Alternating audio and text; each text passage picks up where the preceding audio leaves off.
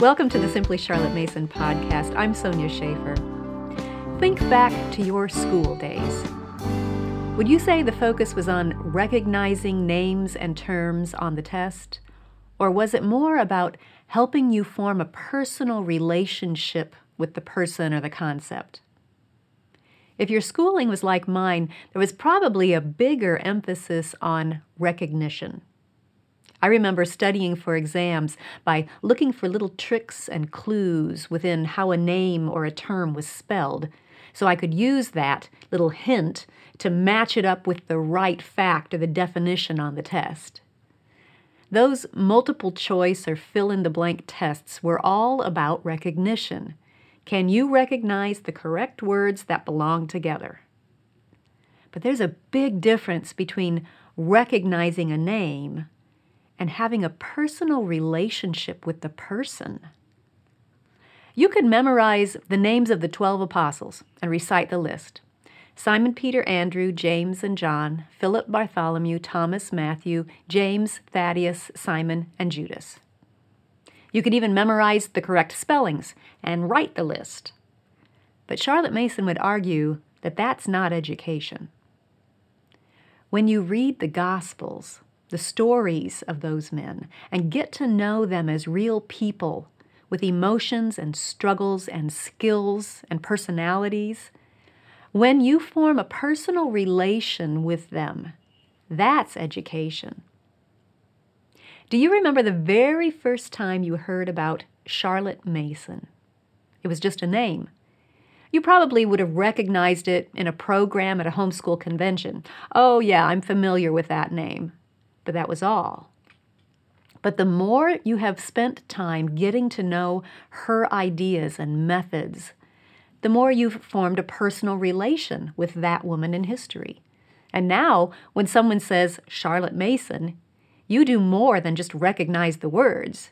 You have gained knowledge that is your own possession. You have a personal relation. It's the same thing with recognizing a term and having a personal relationship with the idea behind the term. You might be able to write the definition of migration on a test. But Charlotte would hold that you don't really possess that knowledge until you have noticed for yourself how the hummingbirds come only at certain times of the year, or have stood in the grass and heard the honk of geese overhead and looked up to see them flying south in a V shape. We're all born with that innate desire to get that personal knowledge. You rarely meet a child who simply wants to sit in a chair and memorize words all day. No, that child is moving, watching, listening, using all his senses, exploring everything around him, asking questions about everything around him. Why? He wants to form a personal relation with everything around him.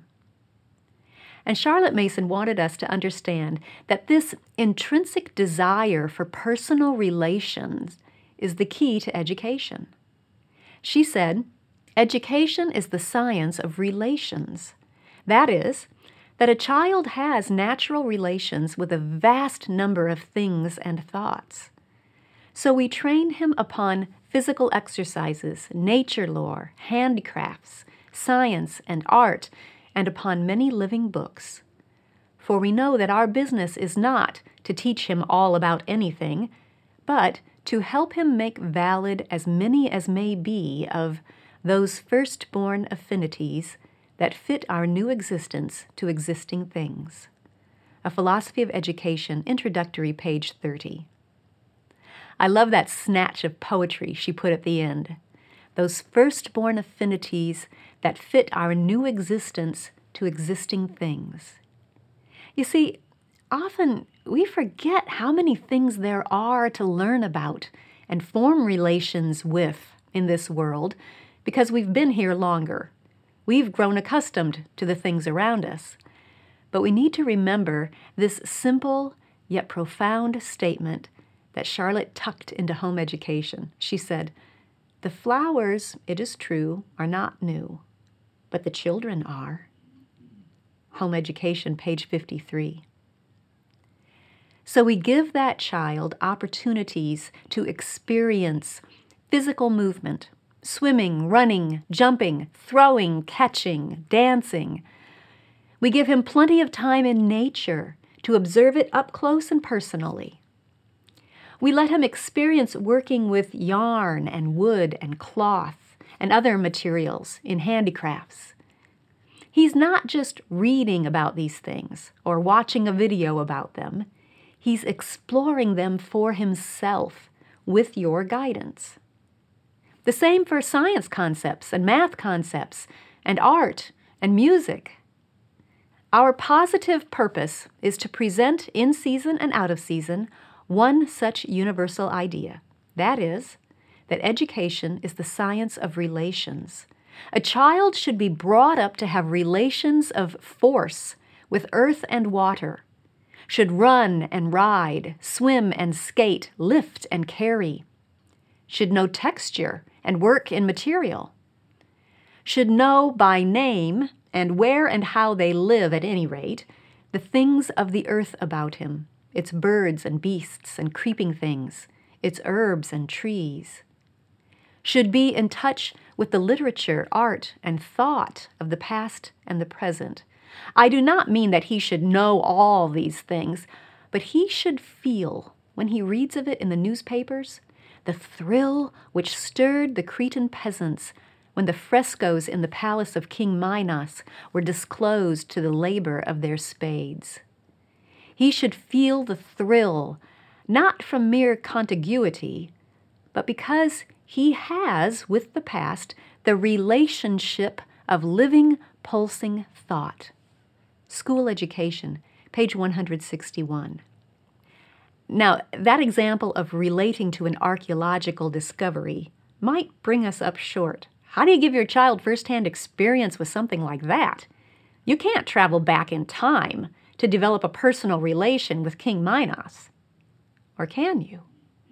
This is where the living books come in. Remember, Charlotte said, we train him upon physical exercises, nature lore, handcrafts, science and art, and upon many living books. Living books offer the next best thing to a first-hand experience. If a book is truly living, it will help the child to develop that personal relation with King Minos, or Albert Einstein, or any other person in history. And not just in history. Living books can offer personal relations in geography and Bible and science too. Any person or place or idea that your child cannot experience in person can still be experienced in a personal way through a living book. Now, I've given you examples of living books in previous episodes. I'll leave links in the show notes if you want to learn more about living books. The main thing I want to emphasize in this episode is that we don't use living books just because they're fun. We don't use living books just because they're easier to read or more enjoyable to read than a textbook. We don't use living books simply because everybody loves a story. No, the reason we use living books is because they offer an opportunity for the student to form a personal relation. They offer the next best thing to being there. They let you spend time getting to know that person or animal or place for yourself. Living books offer an experience that encourages a personal relation. And personal relations are where true education happens. Charlotte said, the more relations a child establishes within each of the groups into which we divide schoolwork, the completer and happier will that child's life be. The Story of Charlotte Mason, page 101. Let me wrap up with 2 applications, and both of these should take pressure off you as the teacher.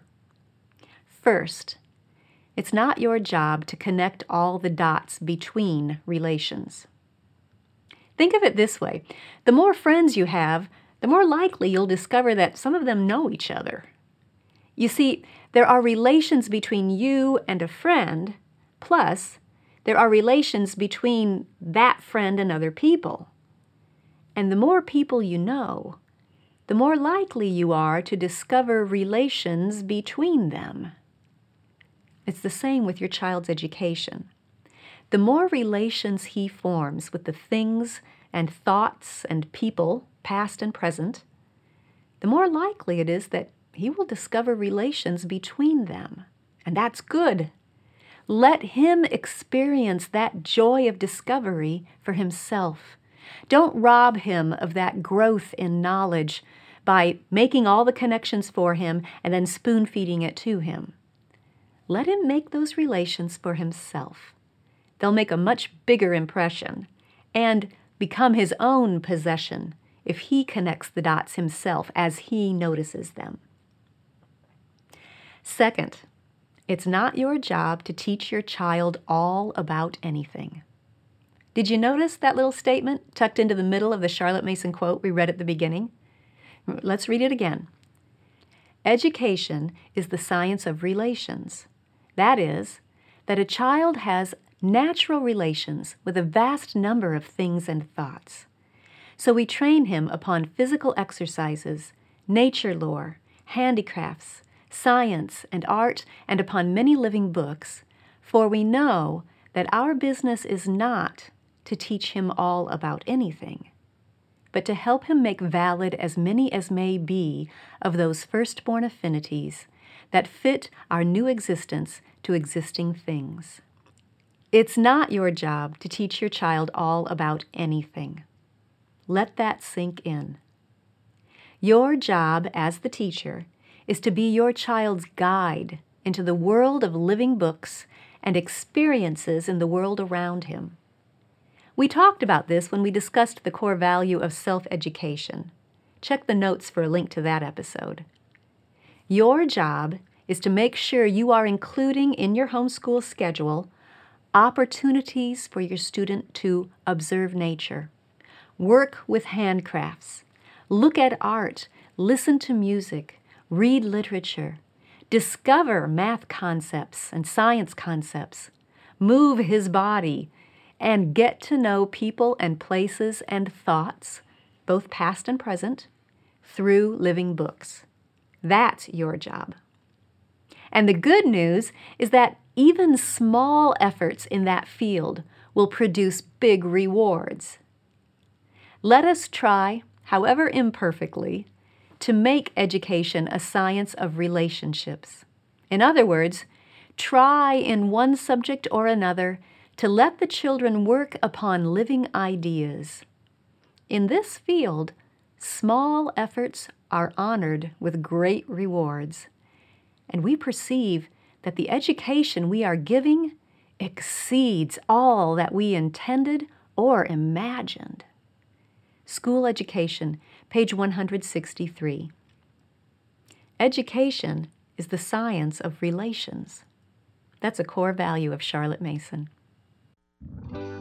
If you enjoyed this podcast, subscribe through iTunes, Google Play, or your favorite podcast app so you don't miss an episode.